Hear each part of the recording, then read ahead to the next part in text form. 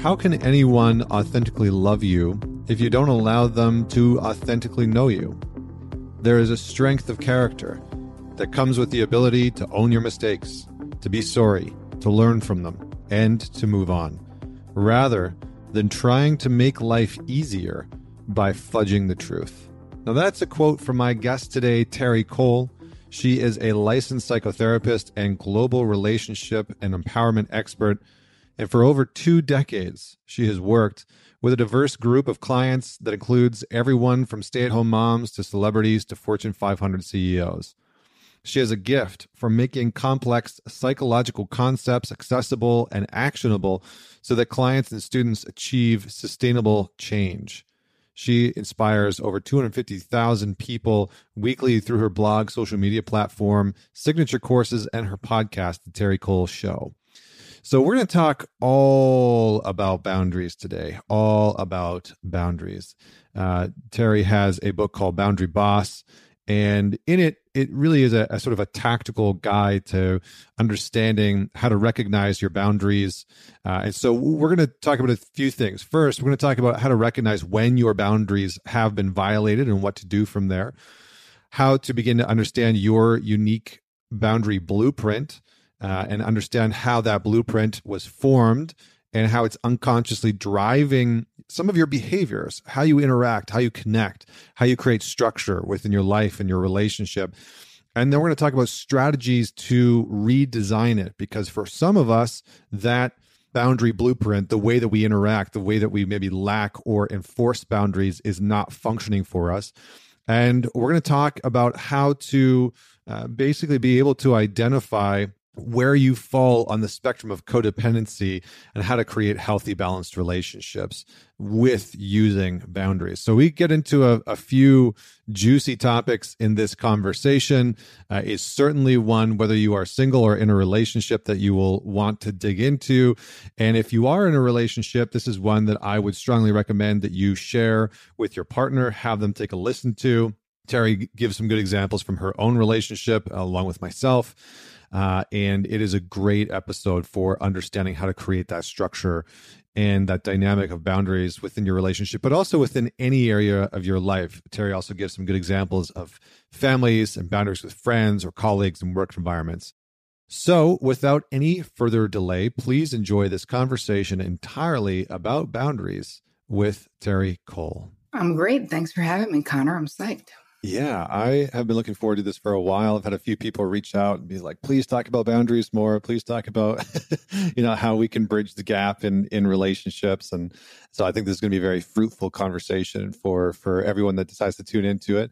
But before we do that, before we start to dig into the sort of meat and potatoes of our conversation today, I have to ask you the question that I ask all my guests, which usually brings forward a very fruitful story. And I forgot to ask one of my previous guests, Dr. Zach Bush, and I had many people reach out to me and were like, why didn't you ask him the question? How come he didn't get the question? I was like, okay, all right, I got it. So I'm going to have him back on the show just so I can ask him the question. Just use his cell phone and record it so you can put it up. Right. Yeah. So tell us a story about a defining moment in your life that made you who you are today. Well, clearly, many things make us who we are today. But for me, actually, I'll choose, because there's a plethora of ones I could pick, but I'll pick an early one where I was still in college and I was graduating. It was my senior year, and I'd been in therapy for about a year. And my therapist was like, oh, hey, if you don't seek treatment with a 12-step program, I'm breaking up with you.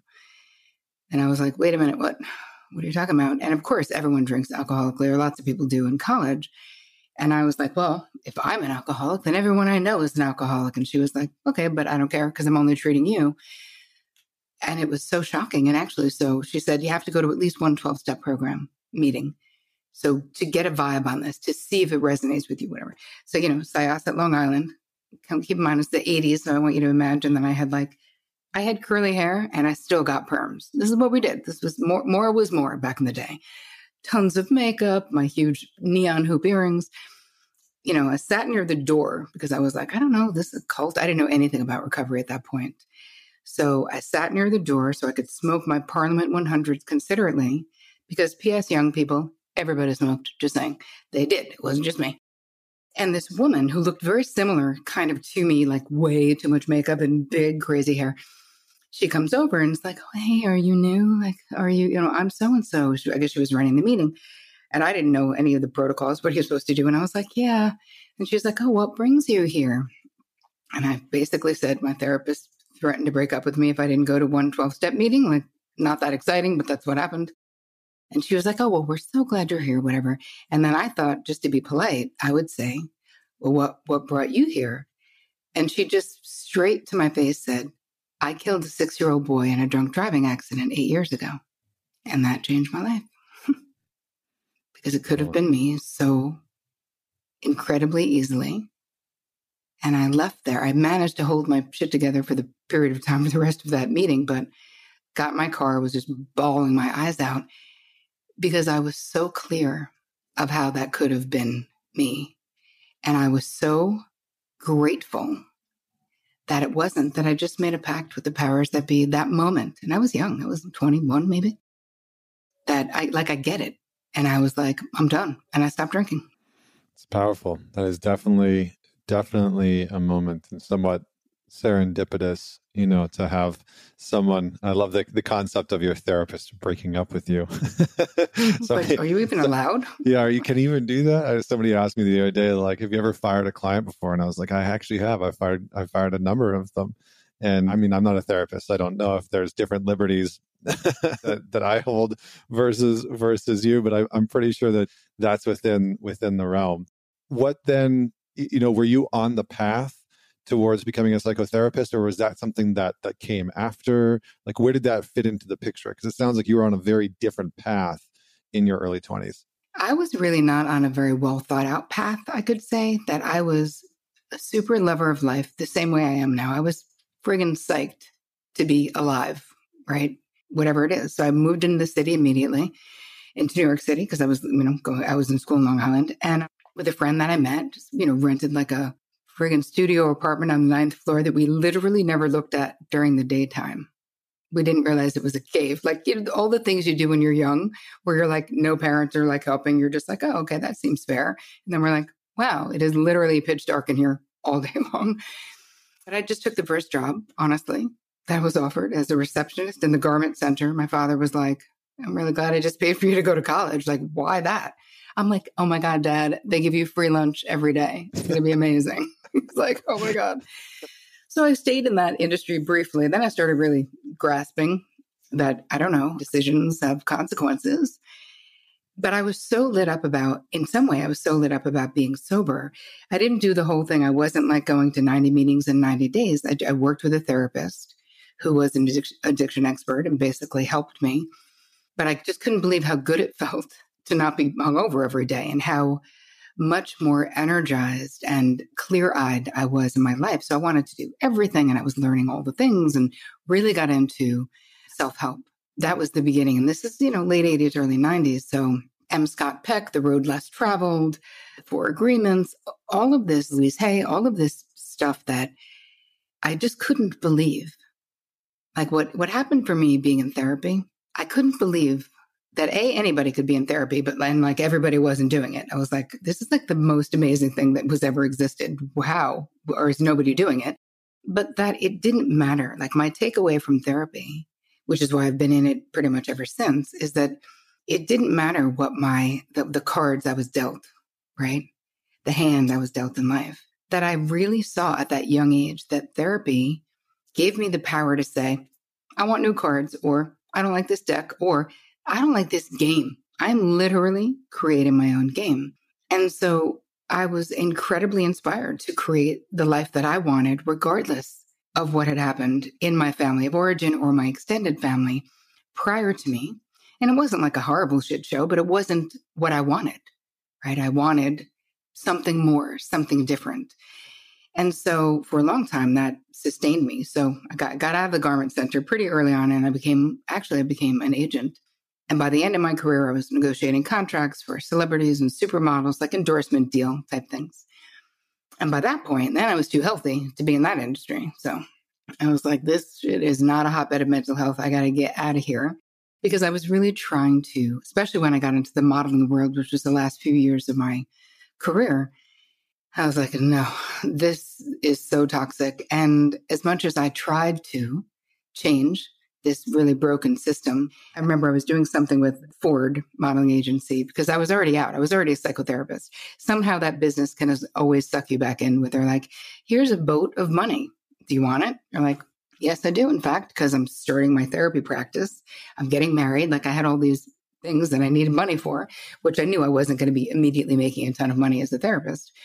And I remember going in to see Katie Ford was running it at the time. And I remember going into her office multiple times being like, I really think we should we should stop, not call the models girls. I mean, these are grown women, most of them. I mean, if they're a minor, it's fine. But, and she was like, okay, lady, no. And then by like the fifth time I went in, she was like, Terri, do you really want to be doing this? And I was like, I really don't, like to myself. And I ended up leaving for good and then really getting into, because I was building my therapy practice at the time that I was doing that. And then once I got into the therapy practice, what ended up happening was my own pain points, what I discovered about myself in my 20s, about what a boundary disaster I was and how much I had the disease to please and how it was so hard for me to talk true, as I say now. And I didn't want anyone rejecting me and I didn't want anyone mad at me. And all of this learning to be a good girl, which I think this happens for men as well. But women in particular, this is like a special skill that we get burdened with that, turn that frown around. If you don't have anything nice to say, don't say anything at all. Where's my happy girl? Like literally, we were raised and praised for being self-abandoning codependents from birth. And this isn't just American women. I mean, I've taught my Boundary Bootcamp course, which is now actually open to men and women for the first time this year, to women in 198 countries. And not once was someone like, oh my God, yes, my mother taught me how to have amazing boundaries. Awesome. No. Yeah, I mean, I think we as men are even more so in modern culture indoctrinated into the idea of being a good boy, right? And that the idea of being a good man has now become so prominent that a lot of men's shadows are sort of riddled with all of the things that they don't think that women want to know about. And it's sort of like a dumping ground for, it's like, well, women don't want to know about this and they don't want to know about that. It's not okay for, me to show these parts of myself to men in my life. And so I have nowhere to put them. So I think it resonates, but I do agree. I think that women especially have that sort of poured into them consistently from culture and society and family members. I'm curious, you talked about almost like a little bit of, if you don't like the game that you've been given or the game that you're playing, then start to change the game. And I like that idea of game theoretics, especially when it comes to our current day society and culture. But I'm wondering, where does someone begin? I think if somebody's listening to this podcast and they're like, okay, I know I don't really like the game that I'm playing right now. I don't really appreciate the game or the cards that I was given when I was growing up. One, how do they begin to change that? And two, where do boundaries fit into that transition based on how you view it? Well, they fit in at every phase of that transition. And as much as Boundary Boss, my new book, as much as it's written for cis women, right? That's who I'm talking to a degree. I have tons of men who are reading it and getting benefit themselves, but also saying, I understand the women in my life and how to be more seen myself in my relationship with them. So I feel like it really is for, people love to say it's for everyone, but I do believe it is because the boundary struggles are. So I'm going to first establish what I say it means, Terri Cole's version of what it means to have healthy boundaries, or what your boundaries are made up of. It's your preferences, your desires, your limits, and your deal breakers. And it's you knowing those things and then readily being able to communicate them in your life if you so choose. So think about what happens if we end up in a life, like you said, I don't like the game I'm in. If we break down, what would it look like if we didn't like the game we were in, what our life was? I guarantee you that every single one of those choices that got us in a game we didn't like can be rooted back to disordered boundaries, an inability to talk true, to know what your preferences are and to assert them. Perhaps you wanted to do something different in your life, but you had a father or mother figure some parental impactor who was like, no, but in our family, we're all lawyers, or we're all chefs, or we're all laborers, whatever, right? They're like, singing isn't a career. You can't play the cello for money. You can't be an artist. What the hell's wrong with you? And there's pressure to conform. And so boys and men, they have their own bunch of crap that is put on them in childhood. And a lot of it has to do with creates disordered boundaries as well, right? Be strong, be independent, don't cry. That's literally saying, if you cry, there's something wrong with you. And I don't know that messaging is as prominent as it was when I was younger, but I don't see that it's changed all that much if you look at society itself. So again, it's teaching boys to deny the way they feel, to repress the way they feel, to hide or hate the way they feel. So I do understand what you're saying about the shadow stuff because, listen, those feelings, as we know, they don't just like conveniently go away because we don't like them. They go underground.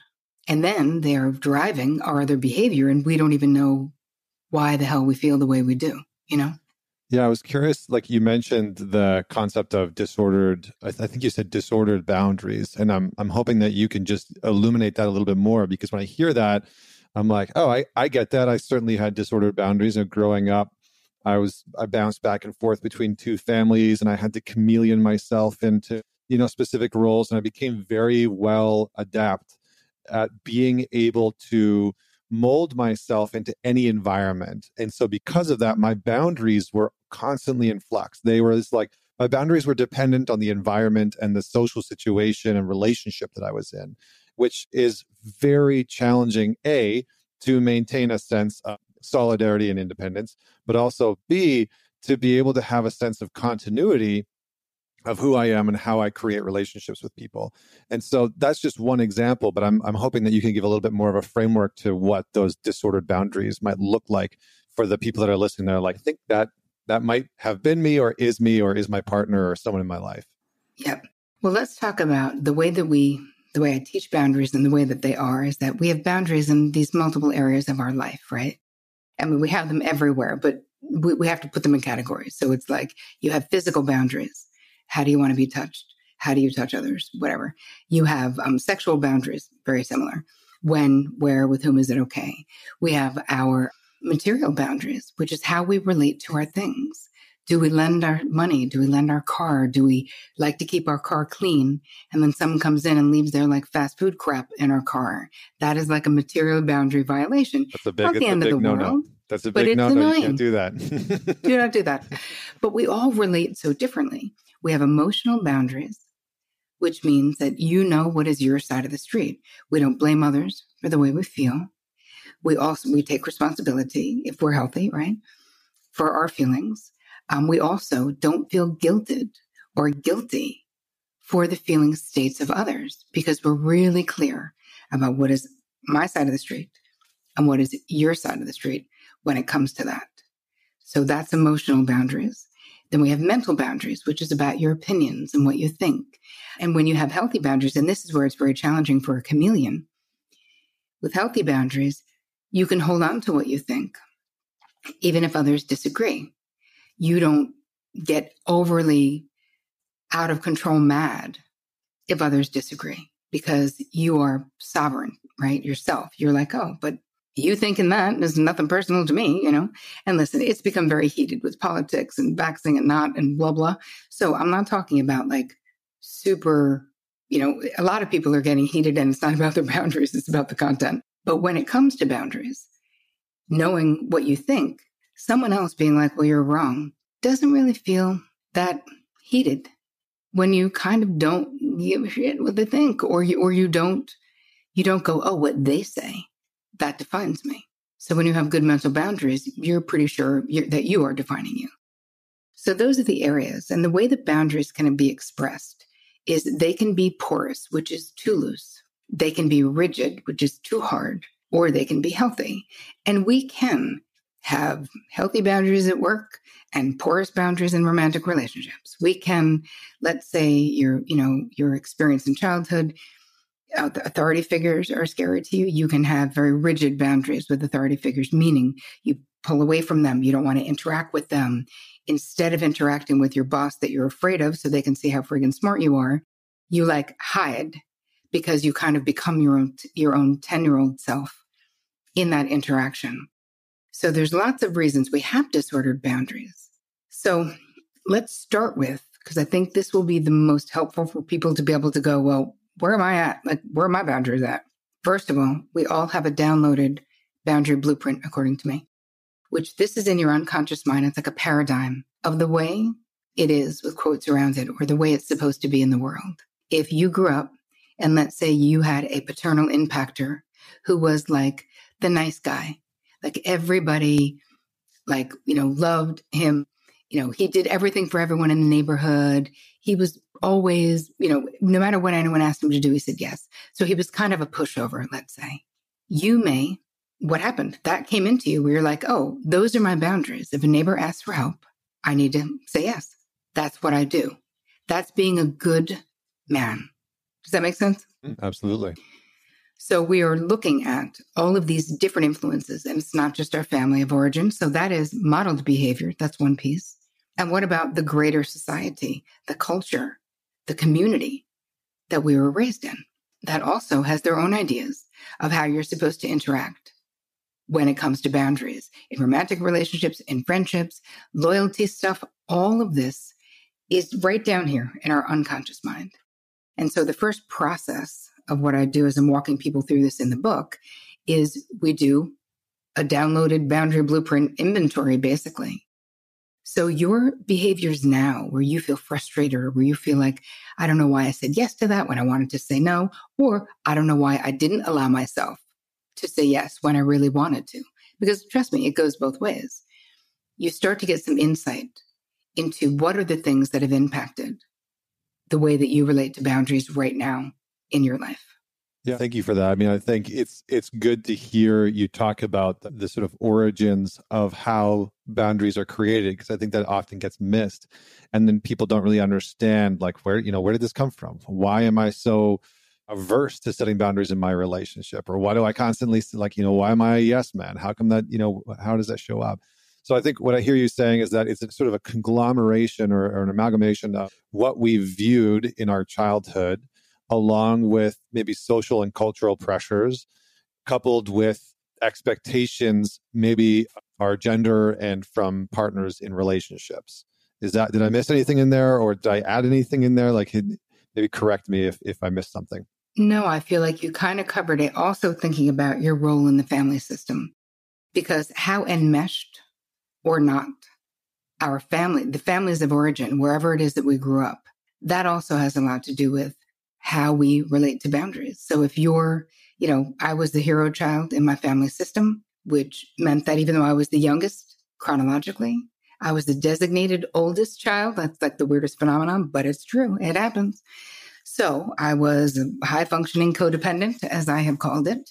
And we will get into codependency as well. A lot of overfunctioning, overgiving, over-delivering. And that is a boundary issue, right? What I was doing in my life, in my friendships, because where does that lead you? To resentment. So anyone listening, if you're like, wonder what relationships of mine need better boundaries, I'm going to say you can right now think, who are you kind of harboring some resentment against? Who do you feel underappreciated by or pissed off at? Because that usually tells us that a need has gone unmet or a boundary has been violated in some way. Yeah, I mean, it's interesting because as you're talking about that, like one of the things that through my own work I eventually became aware of was that I was the sort of clown. I was like the class clown. I was very much like the goofball in my family system. And so again, part of that chameleon thing was that my boundaries were constantly shifting and changing, and that I didn't really have a lot of them. And I was sort of the perpetual failer. I failed at school and sports, and that became a part of my persona that as I went into adulthood and as I started to assert some of these boundaries, I had to shift out of this role that I had adopted of being the disaster in my family system, like constantly being the train wreck in my family system. And I think it was somewhat jarring for my family eventually when I started to set boundaries and I started to sort of like get my shit together. And my life wasn't like a constant sort of repetitive episode of Californication with David Duchovny. It was like, oh, this is, it sounds like you're getting some balance in there. But I'm hoping that you can maybe just speak to that codependency piece, because I can see in my life where that codependency, whether it was in relationships or within a family system, prevented me from being able to set any kind of coherent boundaries. And so maybe just if you can speak to the impact, or maybe just define codependency and then speak to the impact that codependency has on our capacity to set some of those healthy boundaries. Yes. Before I do that, I want to say something about your family of origin situation. Sounds fun, yeah. When we have roles like that, you get chosen. So the system chooses, right, itself. Like it's like a living, breathing thing. So you were chosen to be the scapegoat. So everyone could agree that Connor is a mess up. Like Connor's got problems. Connor needs help, whatever. It's never a choice, right? I didn't choose to be the hero child because none of that is free. It's exhausting. You didn't choose that. What ends up happening is that your behavior keeps the group cohesive because it's something they can all agree on. And you are also expressing the veiled feelings of the group. So it's family. That stuff is so fascinating to me. And I can imagine that it really upset the apple cart when you got it together, where they were like, wait a minute, what's happening? Aren't you? This is the time when you're supposed to be in jail or whatever. Not in jail, but No, totally. Yeah, it's actually entirely what my family would have said. Yeah. But I think what's interesting is that what I noticed is that as I stepped out of that role, it sort of shone a light on the other parts of the dysfunction that had been hidden by my sort of clowning, by my disaster, that I sort of took some of the heat off of the family system where dysfunction was actually living. And then the cool thing is that as I started to assert my own boundaries, create my own sovereignty, individuate, and step into my own independent role, the dysfunction in the family actually came to light. And suddenly the family couldn't just, get around the table and, have our normal kind of conversations. We actually had to start addressing some of those issues. And so it was such a cool thing that I was like, oh, me, not that I was like special in some way or like the linchpin for any of that happening. But just the act of me stepping into that role created the opportunity for the family system to start to address some of the lack of boundaries. So I just wanted to add that in. No, it's so amazing. And what I find in my therapy practice of the last almost 25 years is that people who are chosen by their family systems to be the scapegoat, they are the most likely to get therapy. They're the most likely to not repeat those cycles because they're already kind of on the outside. Right. So they're like, what do I got to lose?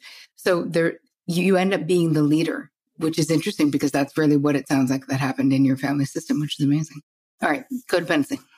So in the book, there's a term called high functioning codependency that I actually created because having a therapy practice for all these years, I had all these incredibly high functioning humans, mostly women in my practice, super competent. And if I was looking at their behavior and basically I might make a note like, hey, this seems like codependent interaction right there. All of them would be like, what are you nuts? What? I do everything. No, everyone counts on me. I'm the dependable one. I'm making all the money. It's me. I'm not dependent on crap, So I was like, oh, they just don't know what codependency is. And they are stuck with the Melody Beattie codependent no more. You must be involved with an addict and be an enabler. That's what is so. And then I also thought about my own what is my own flave of codependency, especially in my 20s. And it was the illusion everyone would look at me and be like, oh man, she has got it together, right? Go to her. She's got the answers. She's a solid one, saving the family, saving the people, first one to go to college, grad school, all the things, right? So my clients, it was the same thing where nobody saw them as dependent. Everyone saw them as dependable. But let's look at what it actually means to be codependent. And then we just apply it to high functioning codependency because it's the same stuff. It's just with people who are very high functioning, which is you are overly invested in the feeling states, the decisions, the circumstances, and the outcomes of the people in your life to the detriment of your internal peace, maybe your financial well-being, maybe your physical well-being. So I say that because as lovers and as people who care about the people in our life, normal people are all going to be invested in some way and what's happening with the people we care about. But this is how you know the difference. When I really ask people to check their urgency. So if the person you care about, a situation is happening, a sibling, a friend, if you are panicked, if it feels like that bad thing or that bad decision they made is now yours to fix, or that it's actually happening to you, that is codependency. So it's one thing to be like, wow, I wish that wasn't happening. That sucks. How can I best support? And it's another thing to be like, okay, I called a lawyer or 10 and I'm doing this and I cut this out of the paper for you or whatever, you know? I like the coupon reference. I got this out of the paper for you. I'm thinking of my mother who still cuts things out of her local paper and sends it by snail mail. It's so cute. It's so good. It's so good. My wife's dad does that. He'll send us like newspaper clippings about, you know, whatever, the car stuff or whatever it is. So good. Okay. So I love that. I love that definition because it's like an over prioritization of someone else's needs, almost as if they are our own.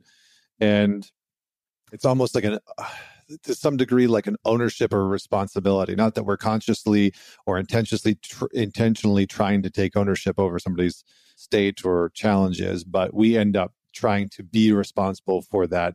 Maybe, I mean, it sounds like there's many reasons, right? To find value, to find worth, to get approval, acceptance, etc. Right. But the major reason, the major driving factor is that it's a covert or overt bid for control, because we don't want you making that terrible mistake, because we know you're better than that, because we don't want you going back with that stupid girlfriend or stupid boyfriend because they were terrible for you, because we know that you could be doing more with your life, because we know that it'd be better for you if you were healthy. So you need to lose 20 pounds. It's the fear, so driven by fear. And it's also this illusion, our own importance. Because when you really think about it, I mean, it took a lot of years of therapy for me to get over my own functioning codependent actions, where we're really actually centering ourselves in the other person's situation. And I remember saying to a therapist I had for many years that one of my sisters is the scapegoat of my family system. And so she was in another disastrous relationship with a guy who literally was doing crack, beating her, and they were living in a house in the woods without running water. And there's no need to embellish that because that is the actual situation. Like none of that is untrue. So here's me like building my career and being like, what the actual why? What is going on? So I was crying to my therapist. And then she finally sat after like the second session because I was like, I'm sending her money. I'm doing this. I don't get it. I want to have that guy shot. Like, what do we do? You know, all the external things. And she said, Terri, let me ask you something. What makes you think you know what Jenna needs to learn on her life's journey? And I was like, well, I think we can all agree. She doesn't need to learn it with a crackhead who beats her in the middle of the woods with no running water. And she was like, I cannot agree with that. I'm not God. I don't know what her assignments are in this life. And neither do you, but do you want to know what's really happening for you? And I was like, yes, please. Waiting with bated breath because I thought that's what was happening.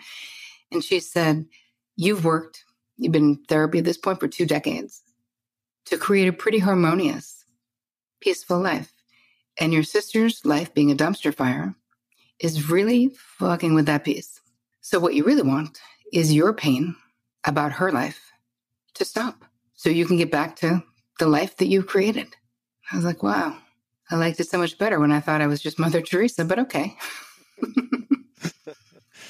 Yeah, I appreciate that story. Thank you for that because I think it somewhat exemplifies I don't know how else to say it, but the kind of like negative impact that our need for control can have on our ability to create boundaries, you know, coherence, alignment internally. So I think the hard part of what I hear you saying is that one, and please correct me if I'm wrong, but one, when we are codependent, we are in some ways in love with control. We're trying to control things. So we have So two, we have to come into contact with and a sort of acknowledgement of our own desire for control, which I totally get. I've been there before. And then 3, that our codependency will infringe on our capacity to almost allow other people to find their own boundaries, to find their own path, to find their own way of doing things or way of being in the world, and that we sort of have to let go of either our superiority complex, I guess we could call it, or our need to sort of be responsible for someone else. So did I miss anything in there? Would you adjust anything? Well, I would say one other thing, because when we are not really in acceptance of the people in our life, when we always have a better idea of what they should be doing, when we're always giving unasked for advice and criticism, we're not really like knowing or loving them authentically. And one of my mentors, Russell Friedman, who passed away a bunch of years ago, but he was one of the founders of the Grief Recovery Institute in California. He said, giving unasked for advice and criticism robs the other person of their dignity. And when I really got that as truth, and when I felt let off the hook by my therapist, that like, not only was my sister's situation not my own, but that I was doing more damage, where she was like, every time you give her money, you're literally like diluting the feelings that are going to be the impetus for her to make the move. Like you're putting a Band-Aid on this gaping wound for your own purposes, And I was like, oh my God. So not only am I not being a terrible sister by not doing it, I'm actually being a better sister. And I was able to step back and be like, hey, if you ever want to, get out of here, then I'm here to help you. And 9 months later, she did. And I stepped back for those 9 months. I was like, I can't listen to you tell me about abusive things. But that was decades ago. And she's been sober and great ever since. Incredible.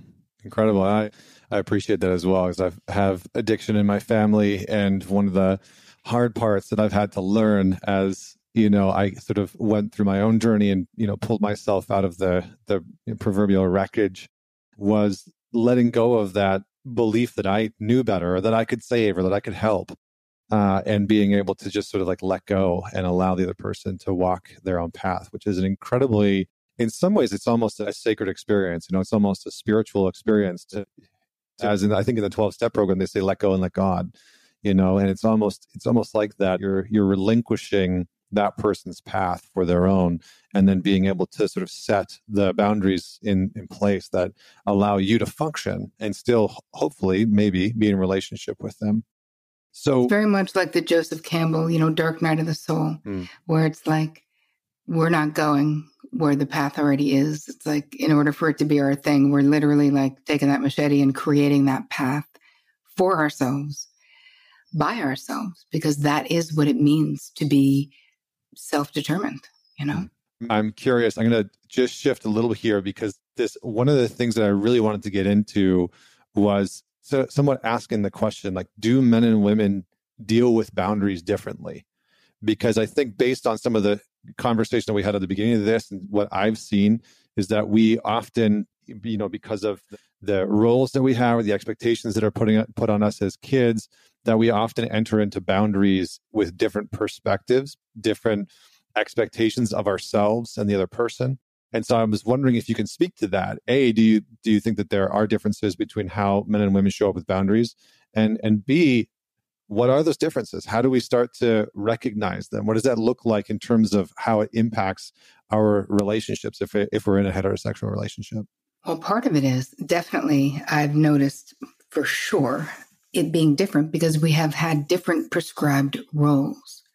So the way that little girls have been raised is different than the way that little boys have been raised. And I think more modern generations hopefully are doing it better now. But many of us are, in your 30s, 40s, 50s, 60s, like that ship already sailed, right? It's already done. So the biggest complaints when I was seeing couples in my practice, there would be all of these two big things that both have to do with boundaries.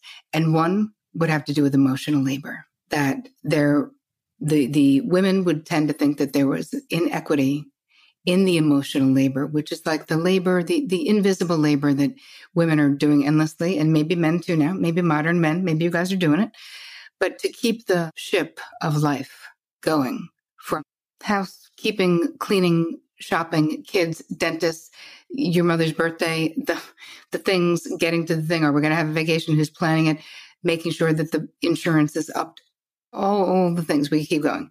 Like, we're almost always, at least my experience, is women being the producer of life, where like if you have a dog walker, it's always like mom, who's got the dog walker's number, who's in touch. We don't need you on Thursday, but come on Monday.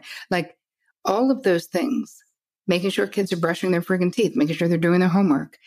And hopefully in some families, we have some distribution. But even in families where there's some distribution, what I would see is a lot of it still being very unequal.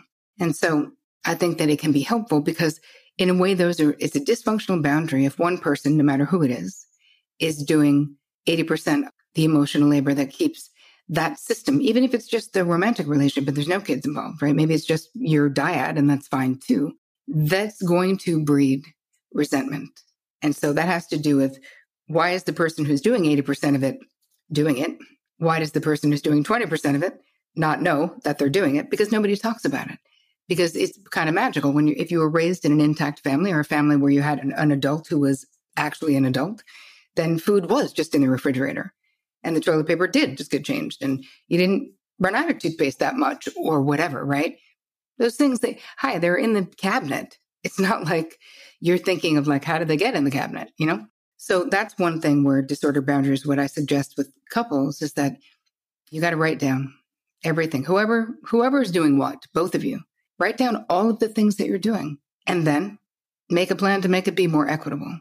Because, and listen, sometimes, let's say one person decides, you decide as a couple, I'm going to stay working because I make more money than the other person. Let's say you are privileged enough, lucky enough that one person could stay home with children and would want to do that. Now we're talking about, are we going to do emotional labor right down the middle? Not right down the middle. I mean, we have to look at raising kids as a massive full-time job as well.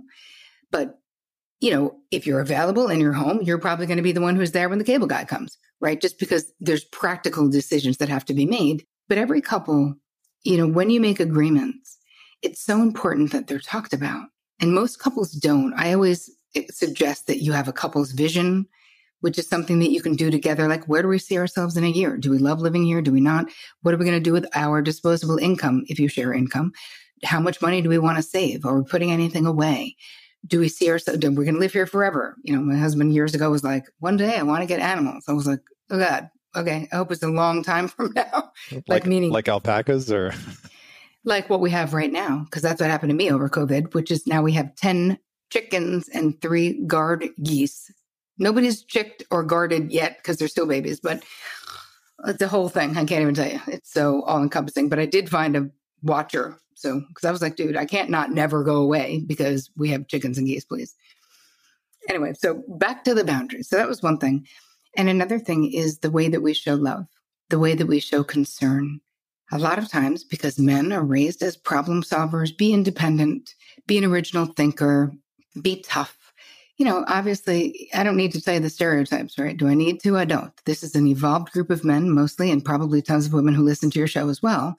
But these stereotypes it takes so long for these things to change, where we're the assuagers, the connectors, the soothers of society.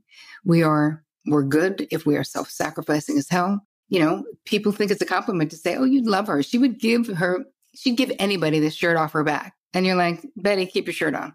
Why are you giving your shirt to anybody? Like, have some discernment.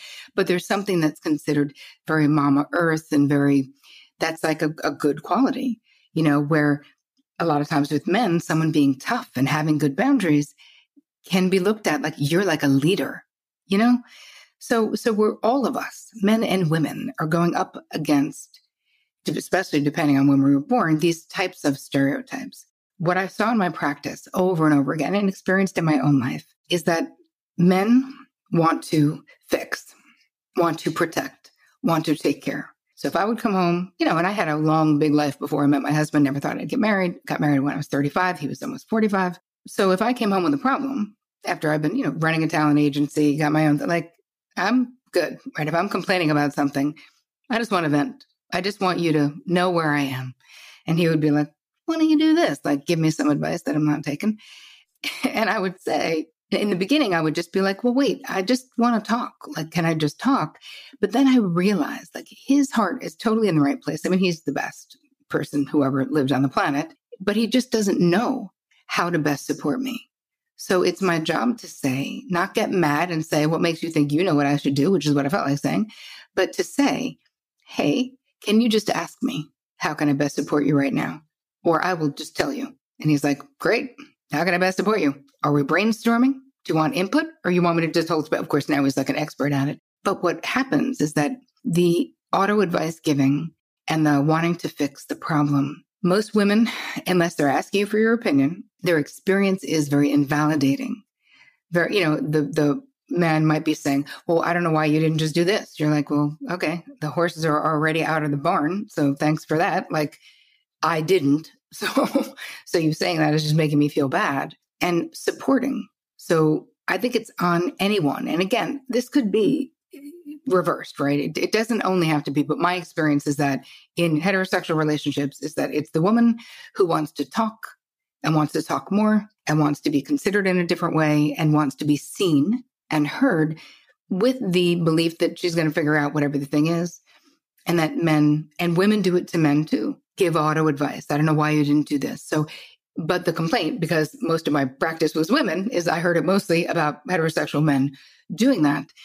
And I think that there is a way to communicate up front, get clear about what it is that you do want in when you are talking. It isn't anyone's job to read anyone else's mind. And I find that heterosexual women a lot were like, he should just know. By now, he should. If he doesn't know, he just doesn't want to know. I'm like, no, you do not want to take responsibility for getting your need met because you're afraid to be vulnerable. So you're blaming him for not having like a magic 8-ball, but he doesn't. So now it's time to grow a big pair of ovaries and ask for what you want. And this whole thing about talking true, I mean, the subtitle of the book, right? It's Boundary Boss, the essential guide to talk true, be seen, and finally live free. And none of us, regardless of your gender, can create the lives that we want if we do not master the language of boundaries. Because it's not just saying no. It's not just keeping people out. It's not just rejecting or confronting. Those are all the myths that people think it is, but it's not. It's you knowing that your preference matters because it is your preference, your desires, your limits, and your deal breakers that makes you, Connor, uniquely and amazingly you.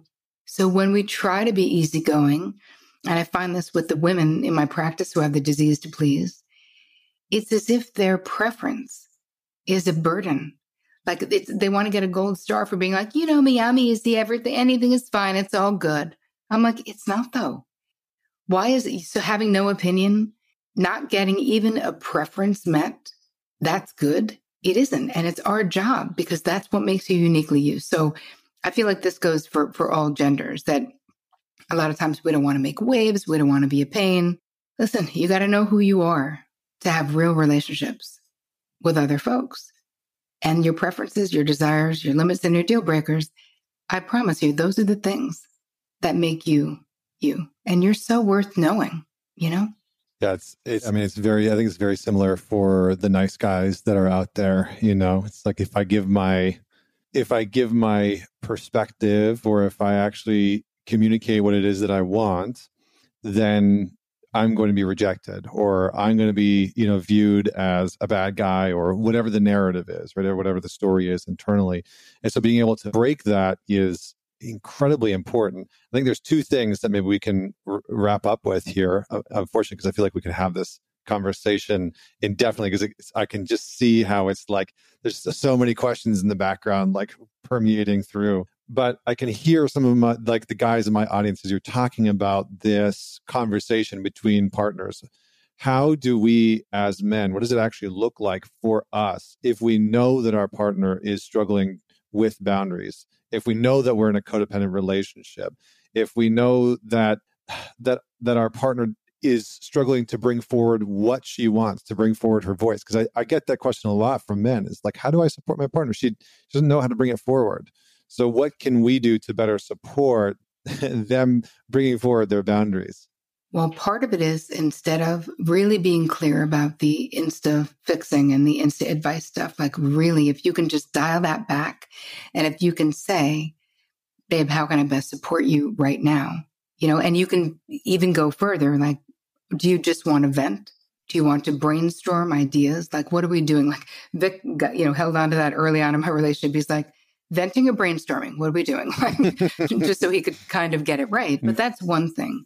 Also, becoming a good listener. When any of us stop the auto advice giving, because anyone who's codependent is doing it all day long, we can become excellent conversationalists, where instead of giving what we think they should do, we ask, hey, what do you think you should do? But let's talk about that. Let's go down that road. What does your gut say?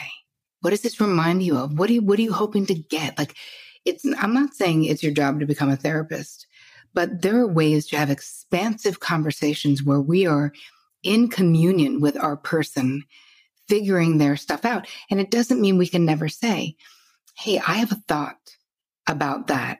Are you open for input? Right? I have a thought about that, or I had a similar experience, and it might be helpful if you're open to hearing it. When we're asking permission, no matter who it is, this is anybody, friends, the whole thing, there is something, it's so loving, first of all, because we're taking the other person into consideration, but we're really saying, I want to meet your need in this moment right now. And since I'm unsure, I'm going to ask. Because I promise you, 99.9% of the time, your girl, your woman, your person does not want you to actually fix her problems. She wants you to see her. And another thing I wanted to throw in with this is that there is also boundaries around sex, sensuality, sexuality.